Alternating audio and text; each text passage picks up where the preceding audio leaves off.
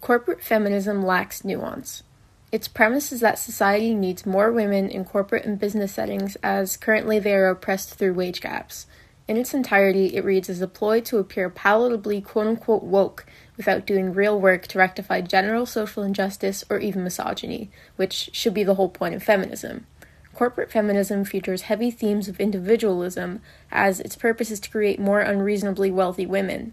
It also shows its individualism in its lack of representation. The face of corporate feminism is always a white woman CEO.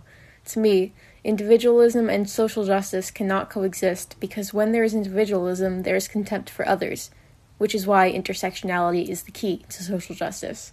When corporate feminism is examined through an intersectional lens, it falls flat. By looking at wage statistics which feature more specific demographics than just man and woman, you can see that white women, which are the face of corporate feminism, earn 79% of what a white man does.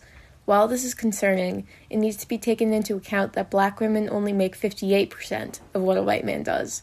The wage gap between white women and white men is the same as the wage gap between black women and white women, 21%, and yet there is essentially no mention of this within corporate feminism. To put it simply, corporate feminism lacks intersectionality, which results in its erasure of women of color and subsequent inability to be as progressive as it claims.